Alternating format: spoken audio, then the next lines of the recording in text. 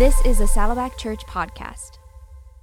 Ultimately, the company found out what he was asking me to do, and they dropped him down a couple of levels and took him out of the leadership role that he was in.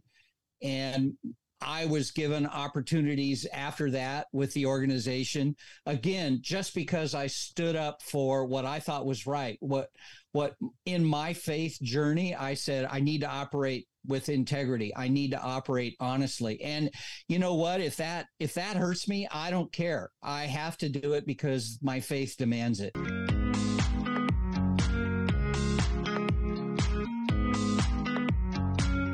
Hey, welcome to Weekend to Workplace podcast. My name is Mark Grundon, and I'm your host.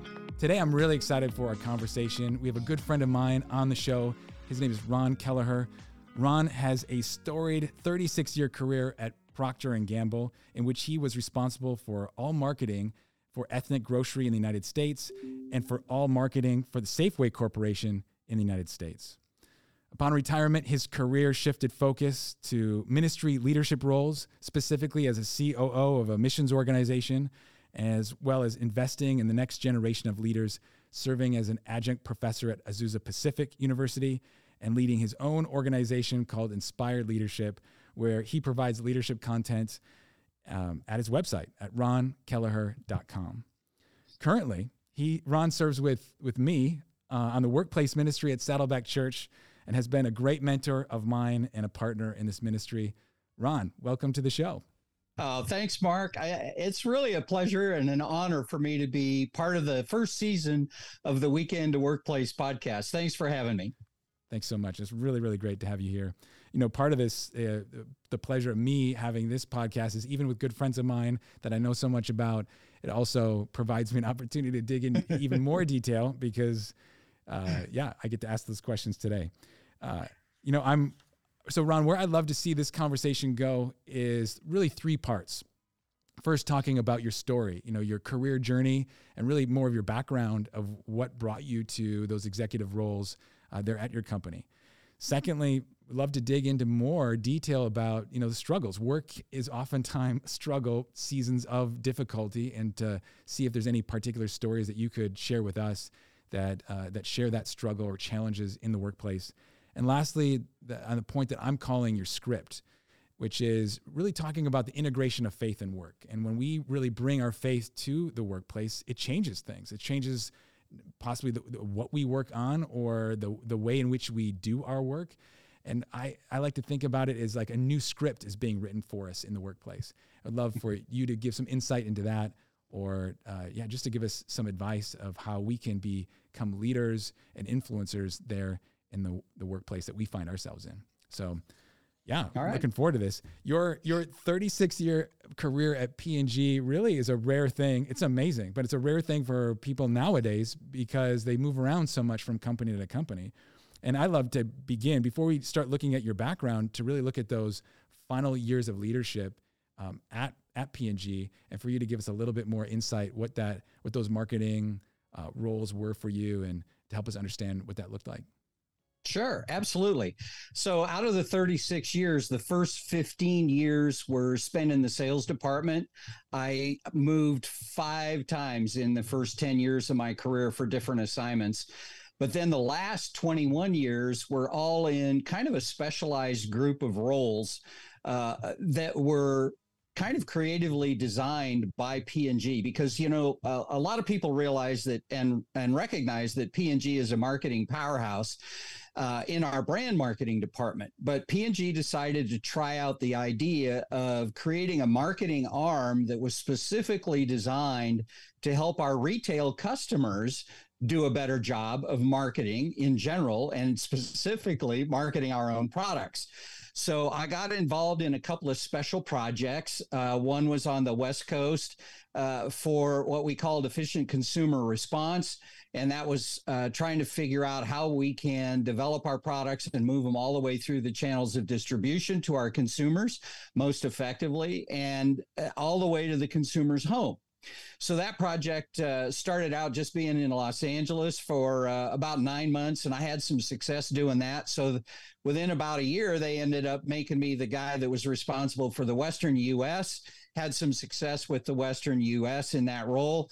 And then they ended up expanding this idea of creating a marketing arm that would help our retail consumers. So because I'd been in this other role and I got to know a lot of the senior executives at our major customers in the Western U.S., P&G asked me to take on a role of doing marketing for retail customers. And that's when I got involved in that role. And that ended up being the last 20 or so years of my career in a number of different marketing assignments. So I had a lot of ethnic marketing experience because I'm living in Los Angeles and we have over 50% of the population of Southern California is ethnic.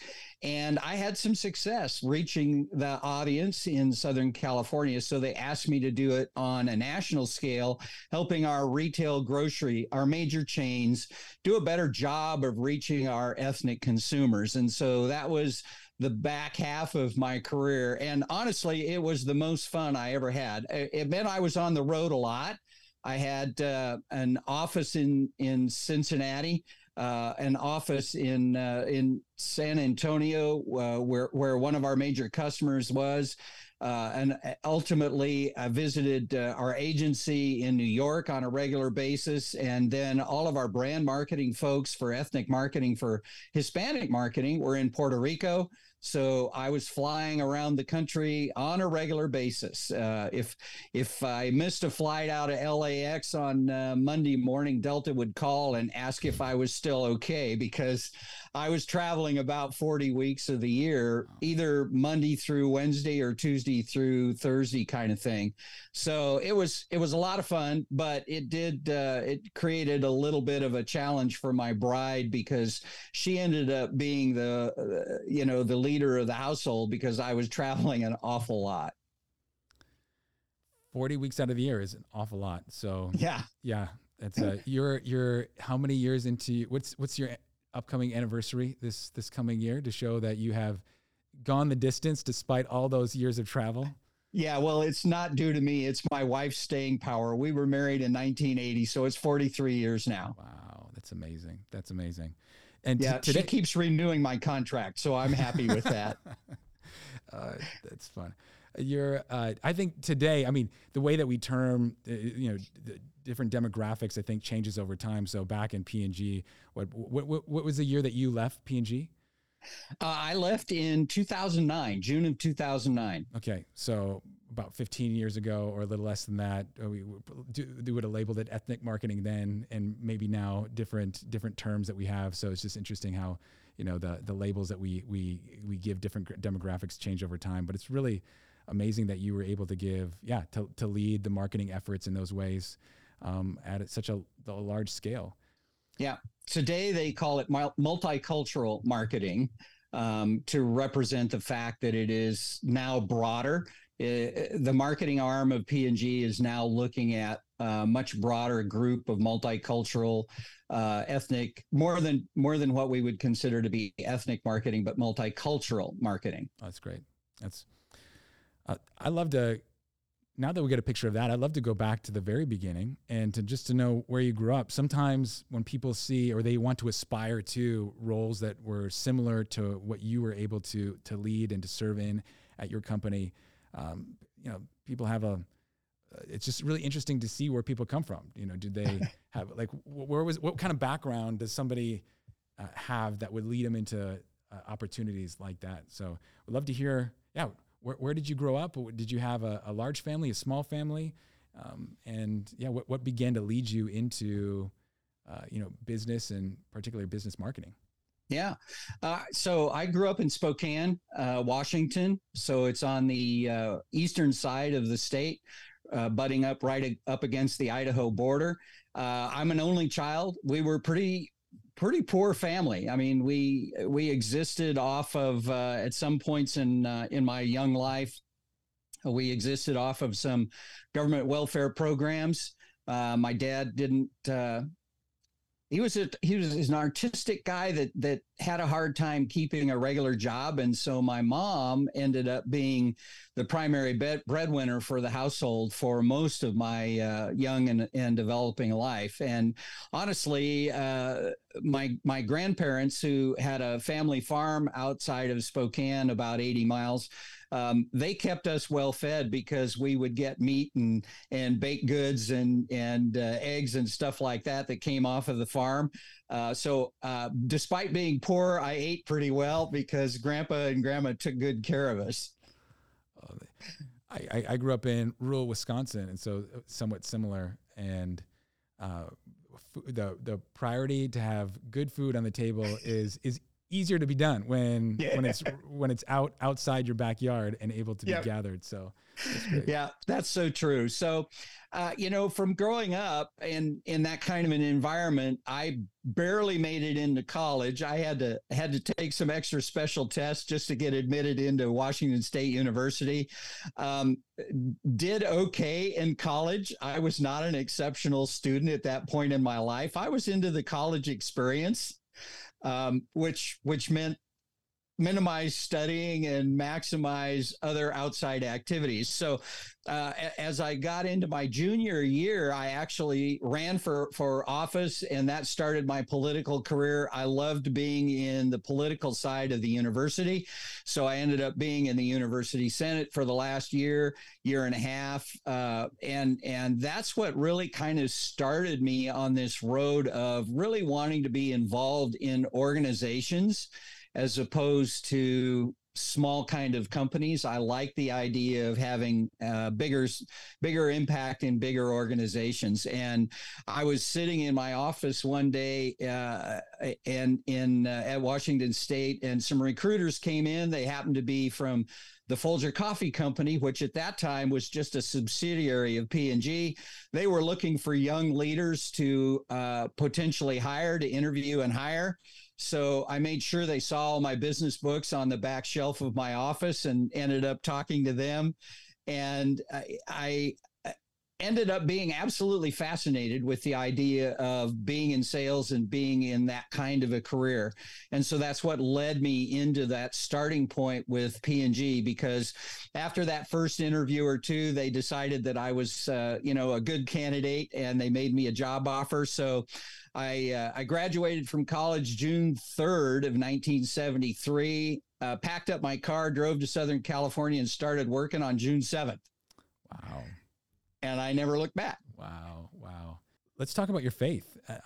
Since I know you personally, my understanding is you came to faith as an adult. And so first talk about that, and then we'll talk later about what that meant for the way that you worked and your work overall. But yeah, could you talk a little bit about how you came to faith and like what time of your life that happened at? Sure. So as I said, I started working when I was 21 years old, right out of school. And my parents were, Dad was Catholic, Mom was Protestant, and they decided at an early age that they would let their young son decide what he wanted to do with faith. So when I was little, Dad would go to Catholic Mass once or twice a year, and Mom would take me into the Protestant church down the street a few times a year, and none of it really stuck. It didn't stick all the way through college. It didn't stick in the first few years of my career. It really was not until I moved to Southern California, and I had been here just a few weeks. I was 32 years old when a neighbor who was 2 doors away told his wife, I learned this story later. He saw the moving truck arriving. He saw I was a fairly young man, and he told his wife, he said, if they're not Christians, I'm going to lead that couple to the Lord. And it turns out that he was a missionary pastor. And so he had a plan the minute he saw the moving truck, and he got to know us, introduced himself. And as he got to know us, he invited us to church. And at that time, Barb and I had just adopted our first child, Justin, who came to us from India. I had a very different feeling once we had Justin about my responsibility as a father and a leader in the household. before that, it was just Barb and I. We were freewheeling, free-spirited, young people. But all of a sudden, I had this responsibility for this cute little baby, and it impacted me greatly. And so I took this idea of faith and responsibility as a man in a household more seriously than I ever imagined or thought I would. And so when Dr. Sala invited us to go to church, and we went a couple of times, and we didn't understand what this idea of faith really was or how it impacted us. And so we invited him up to the house after church one day and said, we need you to explain this idea of faith, and what is Christianity, and what does it mean to be a Christian? And so he explained what it meant to put our faith in Christ and to follow him. And that afternoon in our family room, Barb and I, it was May 20th, 1984, we both committed our lives to Christ. And that became this journey for both of us of living for Christ instead of ourselves or for each other, but now turning towards what can we do to live for Christ? How are we to be responsible parents and leaders in this new family that we're in? And so that was the beginnings of my faith journey. Mm. Early 30s? Is that right? 32. Yeah. And that's when Justin came along. And so, like a lot of young Christians, I got really excited about this faith thing. And as I tried to dive in, I did all the studying I possibly could. I started reading the Bible all the time. I ended up going to neighborhood Bible studies. When the neighborhood Bible studies, they just weren't quite as deep as I wanted to go, I ended up jumping into Bible Study Fellowship, which, as you may know, is a 5-year program of weekly in-depth study. And I loved the Bible Study Fellowship program. And that put me on a really serious path of learning to study the Bible and equipping myself to be the kind of leader I thought I should be in the Christian community. So your engagement with the faith was a little different from your parents. Yes. And what did the seriousness of your faith, what did the seriousness of your faith, or you took it really intentionally, look like? You mentioned here, studying part of Bible Study Fellowship and joining different small groups, particularly Bible studies, to learn more about the faith. Can you go into a little bit more and help us understand a picture of what does a serious Christian with Ron look like? And, how did that play out in just the personal aspects of your life? Sure. Well, where it played out significantly in personal and in my work philosophy and my leadership philosophy. On a personal side, what I was looking for as I went to Bible studies and I was reading the Bible and doing studying on my own was understanding what is my role as a father and as a husband in leading my family. How can I help them as the family leader develop their relationship with Christ? How can I grow up my son? And then as we adopted our daughter, Rebecca, how can I help her grow up in her faith as a committed Christian? So it significantly impacted my marriage and my leadership of the family, because I was suddenly reading the Bible and going to studies and looking at it through the lens of, how can this equip me to be a better leader and father in my personal life? And I said it also impacted my business career. And that was probably as significant, perhaps more significant a change for me, because when I started studying, and here I was now 32 years old. I had been with P&G for 11 years at this point. I had risen, as I said, through several different assignments and had pretty significant responsibility even at that point. And I was thinking, how should I be as a Christian in the workplace? And the reason that question really hit me hard one year is up until then, I was probably not a very user-friendly leader. I have to say, I led out of what would do me the most good. So if I was harsh with an organization or harsh with people or demanding, it was typically to serve myself. How can I make myself look good in order to, move into the next assignment or have this next opportunity? Or how can I improve my performance rating? But it was really focused about me. And that when I became a Christian, I started to question, is this the way I should be as a Christian? And then within a few months, I had my first performance review after becoming a Christian. And in those days, we had what we called 360 review from our peers. And so what we had to do is we had to send out anonymous reviews to several people that we worked with. And I didn't anticipate anything significant, but I got hit like a ton of bricks when I had my review, because my boss sat me down and she said, look, your results are good, but none of the people that work with you want to work with you. They like the results, but they don't like you very much, and they don't like the way you lead very much. And I mean, that really struck me. Here I am, this new Christian, and I just got told that people don't like me and don't like working for me, don't like working around me. Even people that were around me in the organization weren't all that happy with me. And so I had a lot of soul searching to do on the drive home, and recognized right away that this is not the way God expects me to behave as a Christian. This is not what a godly Christian looks like. And so right from that moment, like turning on a light switch, I realized I had to lead and serve differently than I had been. So I made it my mission to change right from that very day on the way I thought about how I led and how I worked with others in the workplace.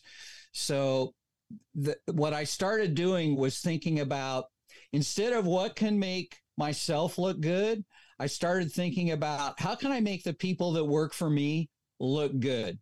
Because what I realized was, if they look good, I'll look good. If they don't look good, then I don't look good either. And honestly, I don't know why I didn't realize that sooner, because oftentimes P&G made promotion decisions based on how well you developed and led other people. So if you couldn't build an organization, they're not going to trust you to build a bigger organization.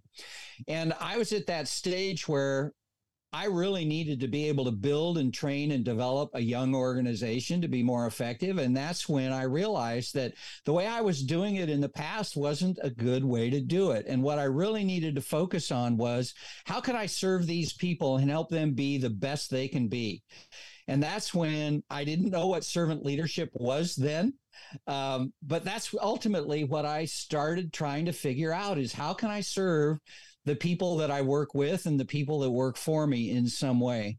So really the very first thing that I started doing, that was the simplest thing in the world, was I started trying to find somebody, catch them doing something well, and compliment them on it, and make sure that they knew that I saw their success and appreciated what they were doing. And that made such a big difference in people's attitudes. You could see immediately how much people appreciated, being respected, being valued. And I got such a kick out of doing it that I thought, well, I'm going to do more of this. So I'd catch somebody that doesn't even work for me at P&G and a customer, and they did something good. I'd make sure that I saw it, and I'd make sure I told them I saw how good they were doing and compliment them. That was great fun.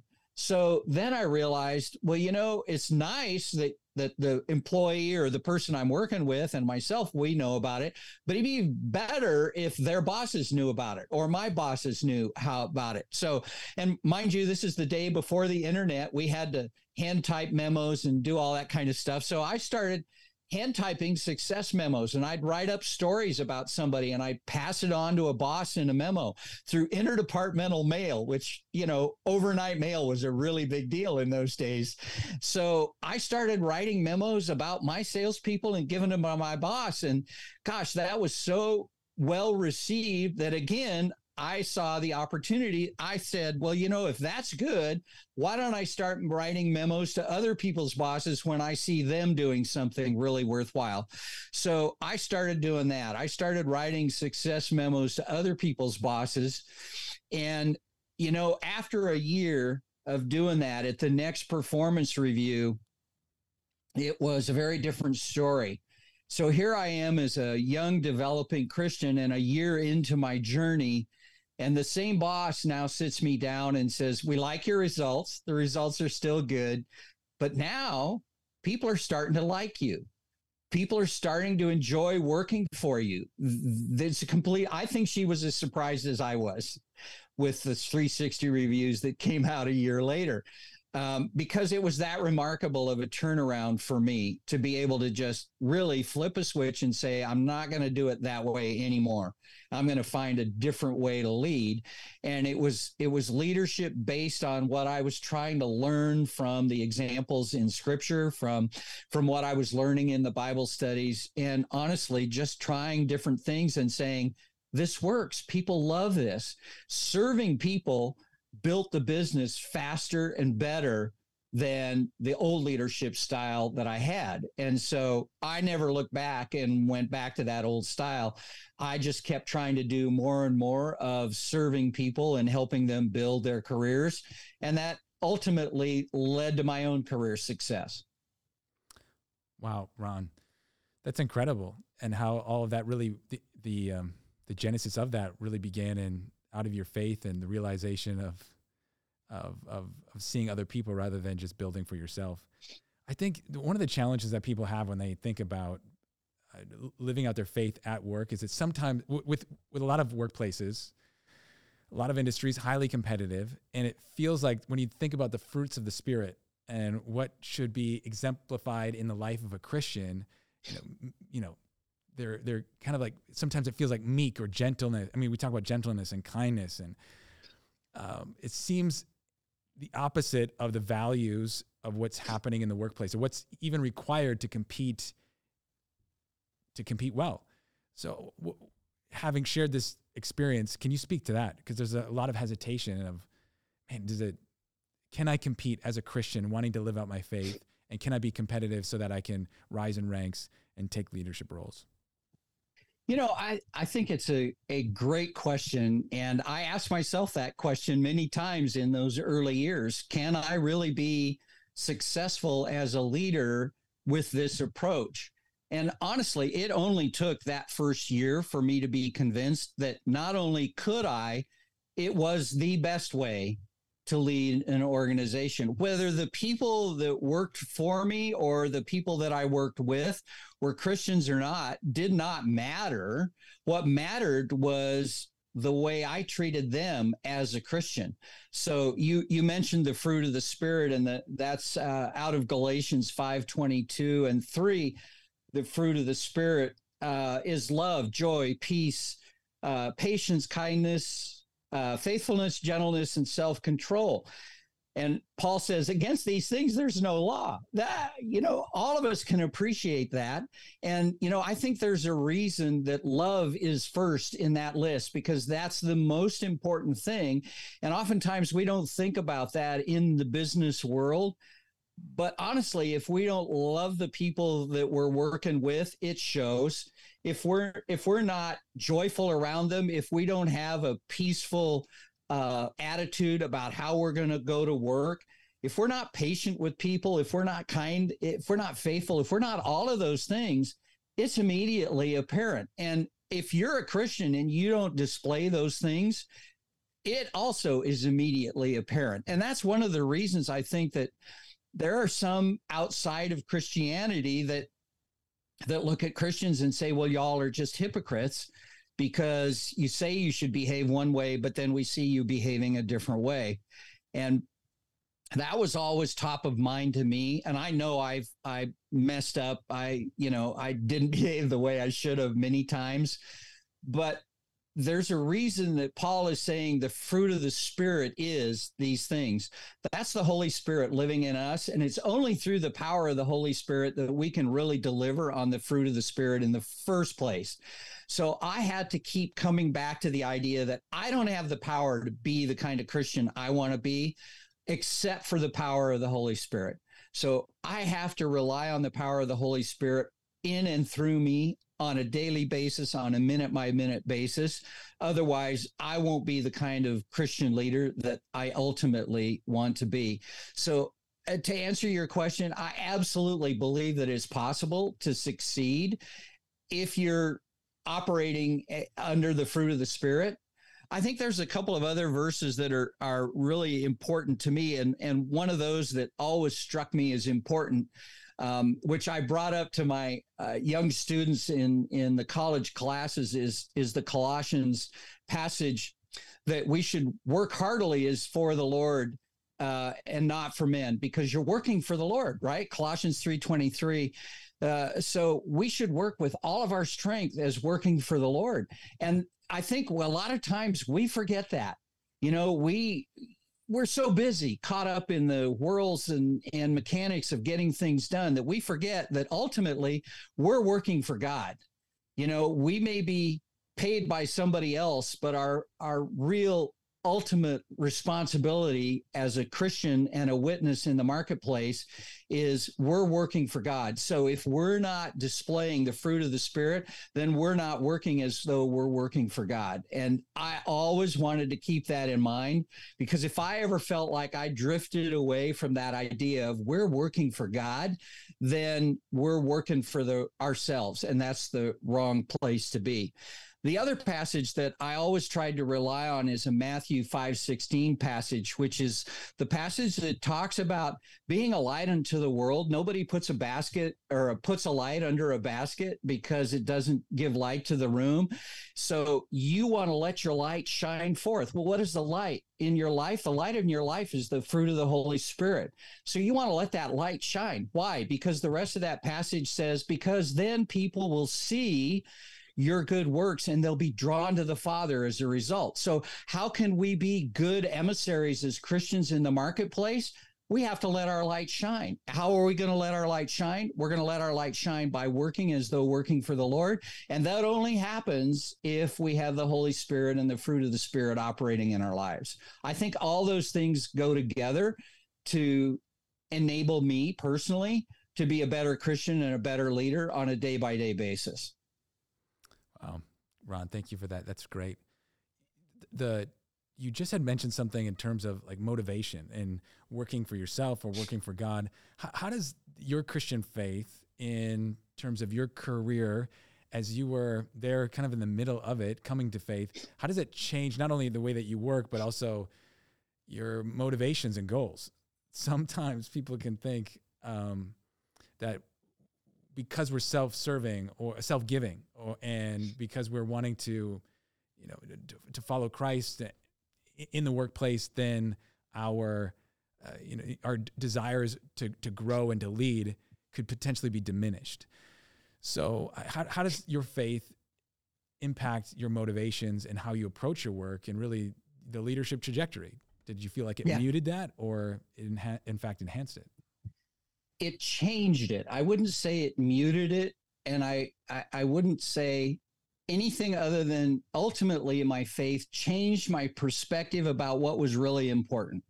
In those first few years of my career, it was all about moving up, having more responsibility, having more money, having a bigger title, all those things that ultimately were very self-serving, right?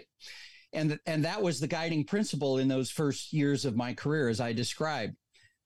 Once I became a Christian and started thinking about my role and my faith and serving other people, my my emphasis shifted from what was good for just me personally getting ahead to what is good for the people I work with. How can I best serve them? Ultimately, serving them and having them be successful and letting my light shine before others and drawing others to the Father is way more important than how high up in the organization I go. So what I realized was climbing to a certain level in the organization requires a heavier and deeper commitment to the organization, as it well should. And that was not something I was willing to do. There was a certain point at which I said, you know what? My family deserves a certain amount of time from me. And that's when I realized, hey, 40 weeks of travel, my family is not getting a fair shake out of this deal. And to take on any more responsibility means even more travel or more time devoted to just work and not being able to be devoted to my community, to not being able to be devoted to my family, my young growing family, to my bride. So what happened was my faith shifted the core feeling of responsibility from just what's good for me in developing myself at work to what's good for my holistic development and the development of my family and my community. My work community became more important to me than just growing my own career. A lot of what you've been sharing today really seems that you've had an incredible career that's the trajectory is really up and to the right. You know, but business is tough. And I'm sure that there's been a lot of challenges even in your work through all of those opportunities that you've had to be able to serve in and to work within. Is there any challenges or struggles that you faced that you'd be willing to share with us today? And then in facing those, what did your, what was it like having your faith lead you through that? I'd love to hear more about that. Sure. I was honestly incredibly blessed with my career at P&G of having some of the best bosses I could ever imagine, but not 100%. There were a couple of folks over those 36 years that provided a challenge to me. One before I became a Christian and one after. So if you'll allow, I'll tell you both stories. The first story before I became a Christian was when I was on one of the assignments in Portland, and I was responsible for Oregon, Idaho, Montana, and half of Washington. And my boss lived in Seattle, and this is again before I became a Christian. He liked to skirt the edge of company policy on a regular basis, and he had his favorites in the organization, and he would do anything and everything he could to advance his favorites and to put down the careers of anybody that wasn't his favorite.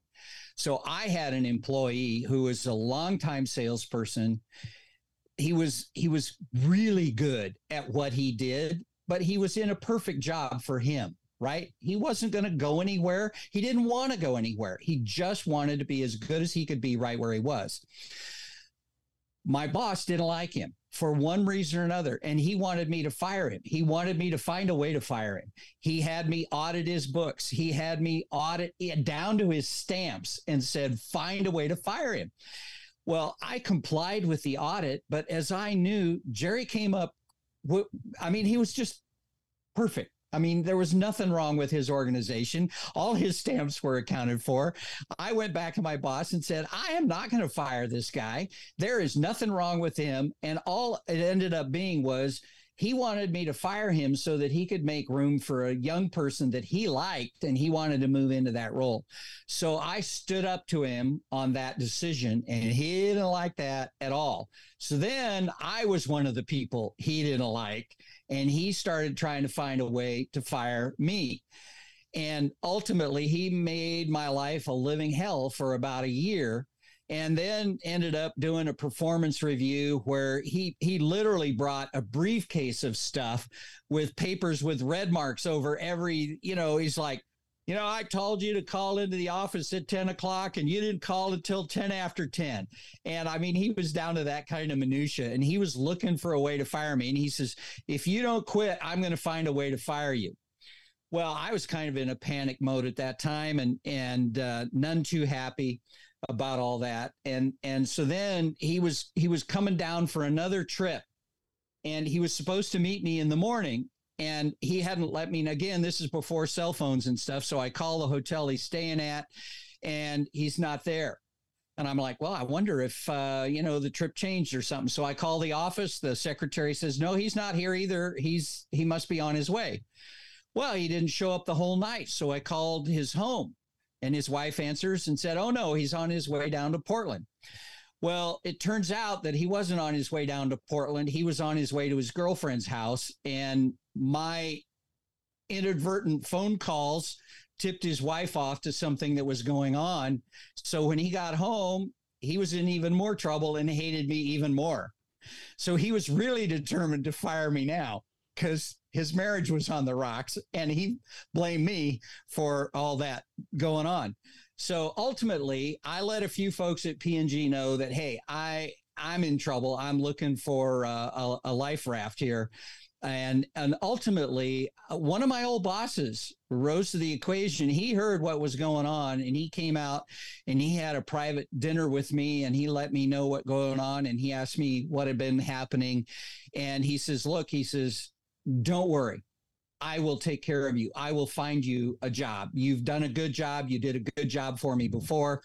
And he says, I'll take care of you. So ultimately, I look back at it now and I see that as God's intervention in my life, because that's what brought me to Southern California at a time that I needed to be here.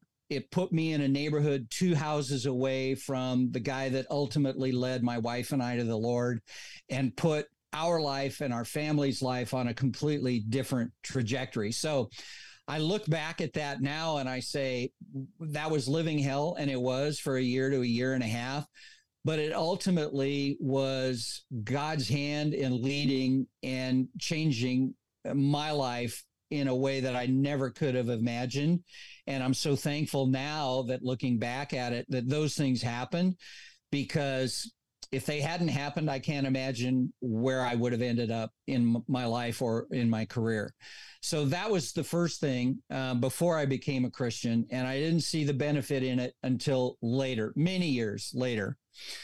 Now, rolling forward a number of years, having been a Christian, again, working for a boss who liked to take some shortcuts and wanted me to take some shortcuts as well. And I said, we're not going to do this. My organization is not going to do this. And again, I stood up to him.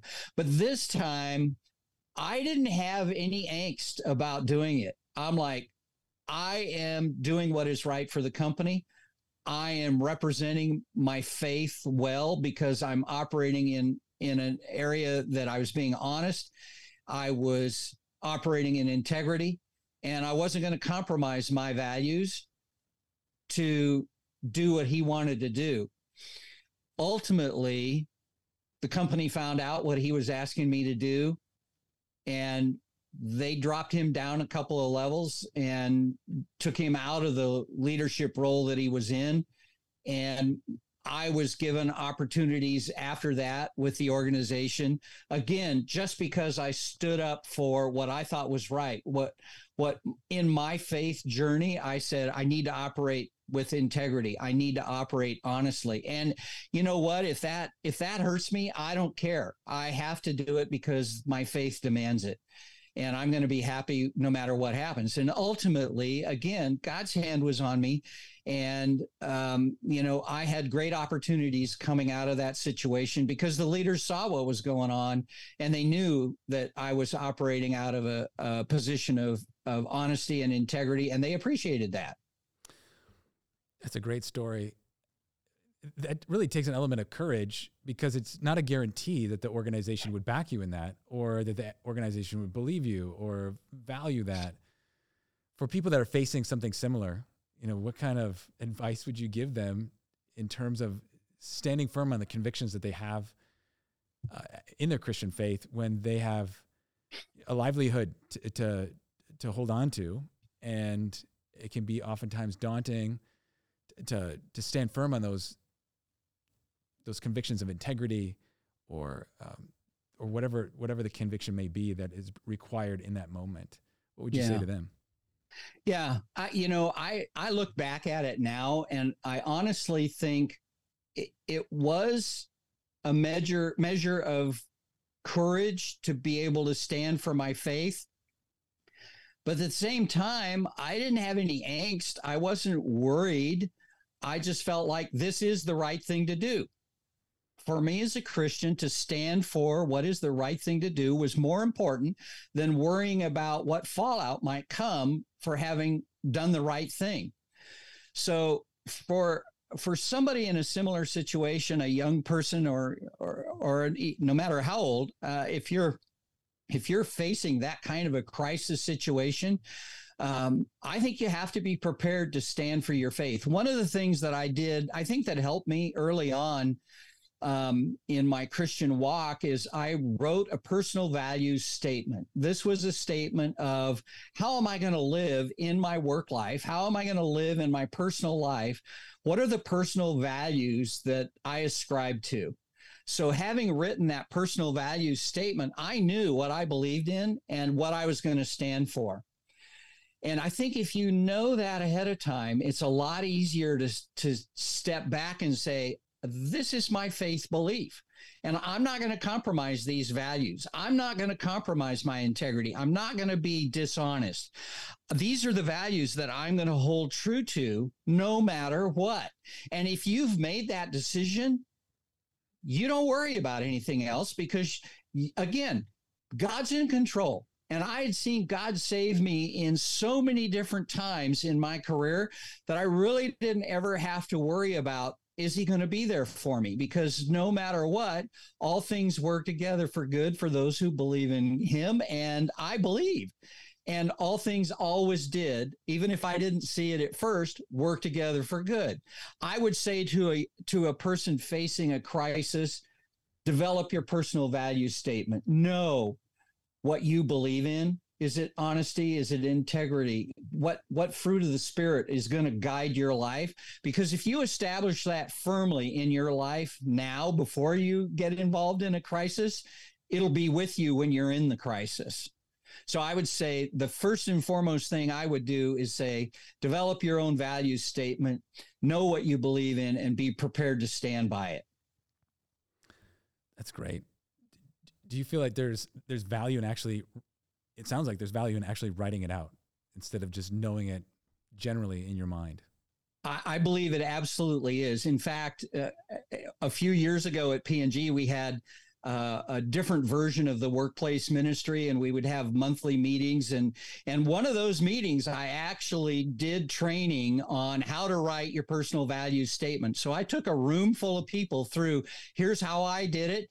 Here's how you can do it. We took it step by step. Here are the things you can do to write a personal values statement. They walked out of the room with their own statement, probably 90% done, and none of them walked into the room with it.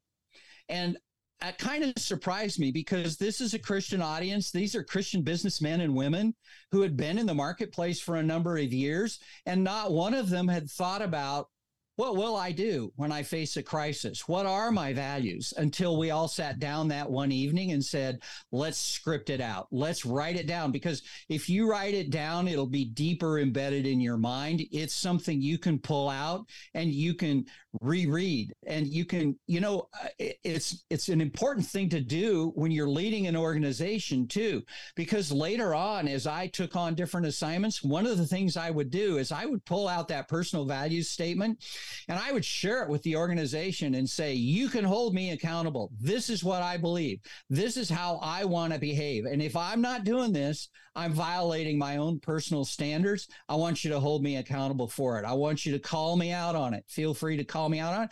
And I think if you've done that, you've got an opportunity to share your personal values with an organization. That helps you as well. It helps hold you accountable to yourself if you've already shared it with others and said, you're free to hold me accountable to this. This is my personal value statement. literally to your superiors and the people that you reported to, you'd give them that document that said, this is who I am and this is what I want to live by. That's not only to the people that I worked for, but the people I worked with and the people that worked for me had at least some version of my personal values statement, so they'd know where I'm coming from and why I lead the way I lead. And what a great intro also in trying to express your Christian faith in that. Not that you have to be explicit in that statement that I'm a Christian and thereby want to live by these types of values, but just by being intentional and thinking about how you live, and when they read aspects of fruits of the Spirit or just biblical principles, they will see that you lead in a different way. Yeah. And of course, there's Bible verses behind every one of the values that I subscribe to. But in my personal value statement inside the corporate world, they don't see that unless I'm dealing with a group of Christians in the workplace. But if I'm working with the people that work for me, or I'm dealing with my bosses, I give them the personal value statement that shows what I believe in. But ultimately, underneath that, it's all being led by biblical principles and what I believe is what God would want me to do. You shared a lot on what your faith in the workplace looked like. Do you have any advice for people at work that are wanting to begin bringing their full self to work, wanting to be intentional on living their faith out there in their workplace? Personal value statement is one of them. Any other thing that you would advise or recommend for people trying to do that? Yeah, I think so. I think I love the title of the podcast because it's Weekend to Workplace. And a lot of Christians that I've talked to think about, how do I live as a Christian in my family? And that primarily revolves around, how do I act over the weekend and how do I act in the evenings with my family? But surprisingly, there's a lot of Christians that I've chatted with that don't have as strong a connection with, well, biblical principles apply to my workplace too. And that's why I love the title of Weekend to Workplace, because I think, there's this thing in the workplace of take your daughter to work or take your child to work, right? I think about it as take your father, your Holy Father, to work. Your Holy Father's with you all the time. He's in the workplace with you every minute you're in the workplace. He sees and hears everything that we're confronted with. And he looks to see how we respond to everything that we're dealing with in the workplace. So how do I let my light shine before others and draw people to the Father? It's by behaving through the Holy Spirit and the fruit of the Spirit. So that's a reminder to me that my faith is not Friday night to Saturday night. It's 7 days a week, 24 hours a day. And my faith needs to go into the workplace. Look, I oftentimes say, pastor has an hour, maybe depending on the pastor, an hour and a half. And he preaches to people that honestly are mostly in the boat. They're mostly already Christians who at some level or another ascribe to the values that he's preaching. But you and I, when we're in the workplace, we're there 40, 50, or 60 hours a week. And honestly, most of the people that we're surrounded by are not other Christians. So we have an opportunity to impact the kingdom in a way that really our pastor does not. Our pastor is not in an environment that is mostly unchristian. So we're in a workplace where we have an opportunity to let our faith shine before a non-Christian audience 40, 50, or 60 hours a week. And to me, that's the greatest opportunity we have in our faith, is our opportunity to show what being a Christian, being a member of God's kingdom is really like, how our life can be different and how our different life can draw other people into the family of God. We have that opportunity all these hours of every workday. And if we don't recognize that and leverage that opportunity, we're missing out on a huge part of our faith walk, which is to be representative of God's kingdom to the world. And here we have that opportunity in the workplace all the time. And sadly, there's too many believers that don't recognize the power of that opportunity. And so a lot of what I try to do today is help other Christians recognize and leverage the power that they have in the workplace to reflect their faith and their light to other Christians in the workplace, or to other believers in the workplace. Ron, that's so good. And I think that's real encouragement to many of us that are wanting, that take our faith seriously, and yet at the same time want to that are also very passionate about our careers. And in fact, that might be the very place that God not only wants us to be, but as our place of ministry, and the place that we can serve and be the pastor of our workplace for the people that are in need, to be able to approach our work in a way that is servant-minded and in a servant leadership way, modeling what Christ has done. The King of the universe, the one that put all things into being, came here to not to be served, but to serve. And yet in that same authority and same characteristic of having power of the Most High within us through his Spirit, that we would take that posture of a servant, and the type of transformation that could happen in our workplaces as a result by being Christ's ambassador there. Ron, you have so many great things to share. This has really been a pleasure and really a joy. The insights that I've gained personally, the new things that I've learned personally, but also I think many people listening in on this too will just have benefited greatly. Thanks so much for being a part of today. Really, really great to be here with you. Oh, Mark, thank you. Again, I'm honored to be part of the podcast. I'm honored to share my story. If it helps a person or two, then it's the best time spent, is to be able to share and hopefully help other people recognize the opportunity they have to take their faith into the workplace.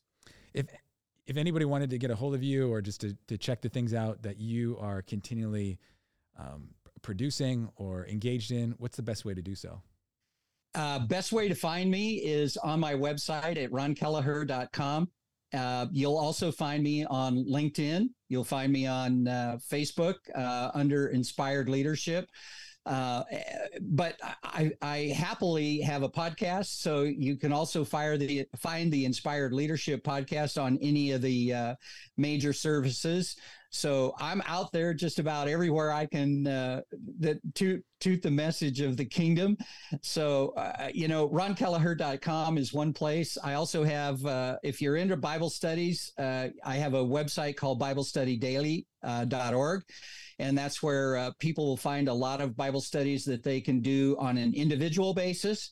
And a few weeks ago, I started another website called WorkLifeBibleStudy.org, and that has over 100 courses that are designed for Bible study for small groups in the workplace. So if you're in a small group in a workplace and you're looking for material to lead a Bible study, head on over to WorkLifeBibleStudy.org. All the resources on all my sites are free.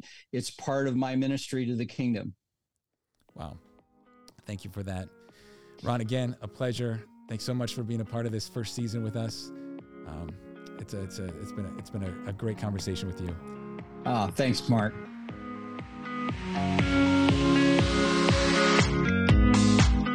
Man, wasn't that an encouraging conversation? If you were inspired or you gained any insight from Ron's story today, I'd encourage you to be a part of this Weekend to Workplace podcast community. You can begin doing so by subscribing or following to the podcast. Give us a 5-star rating and leave us a review of how these stories have begun to leave a positive impression on your life. It'd be an encouragement to me to see those stories, and I know for the people that helped put this podcast together, it'd be an encouragement to them as well. And we're just getting started. We're just a couple episodes in here on season 1, and I'd love for your feedback. I'd love for you to contribute into this program as well. If you have, questions that you think I should be asking people, or you have topics that really should be addressed or brought up, if you have individuals that you know in your circle of friends that really should be on this show, and you would like to introduce them to me, please let me know. You can write to me at workplace@saddleback.com. That's workplace@saddleback.com. Email me there, and I'd love to hear what you have to say. Now, this podcast really is about helping us have a bigger vision for our work, really God is on the move in the places that we work at. And maybe, just maybe, he wants to partner with us, to use us to serve his purposes there where we work and where we spend so much of our day and find so much passion and enjoyment for the things that we do. So I encourage you to join me in this journey as we continue these conversations on what it means to live God's purposes in our work, integrate our faith in what we do. I welcome you and look forward to the conversations to come. Have a great week.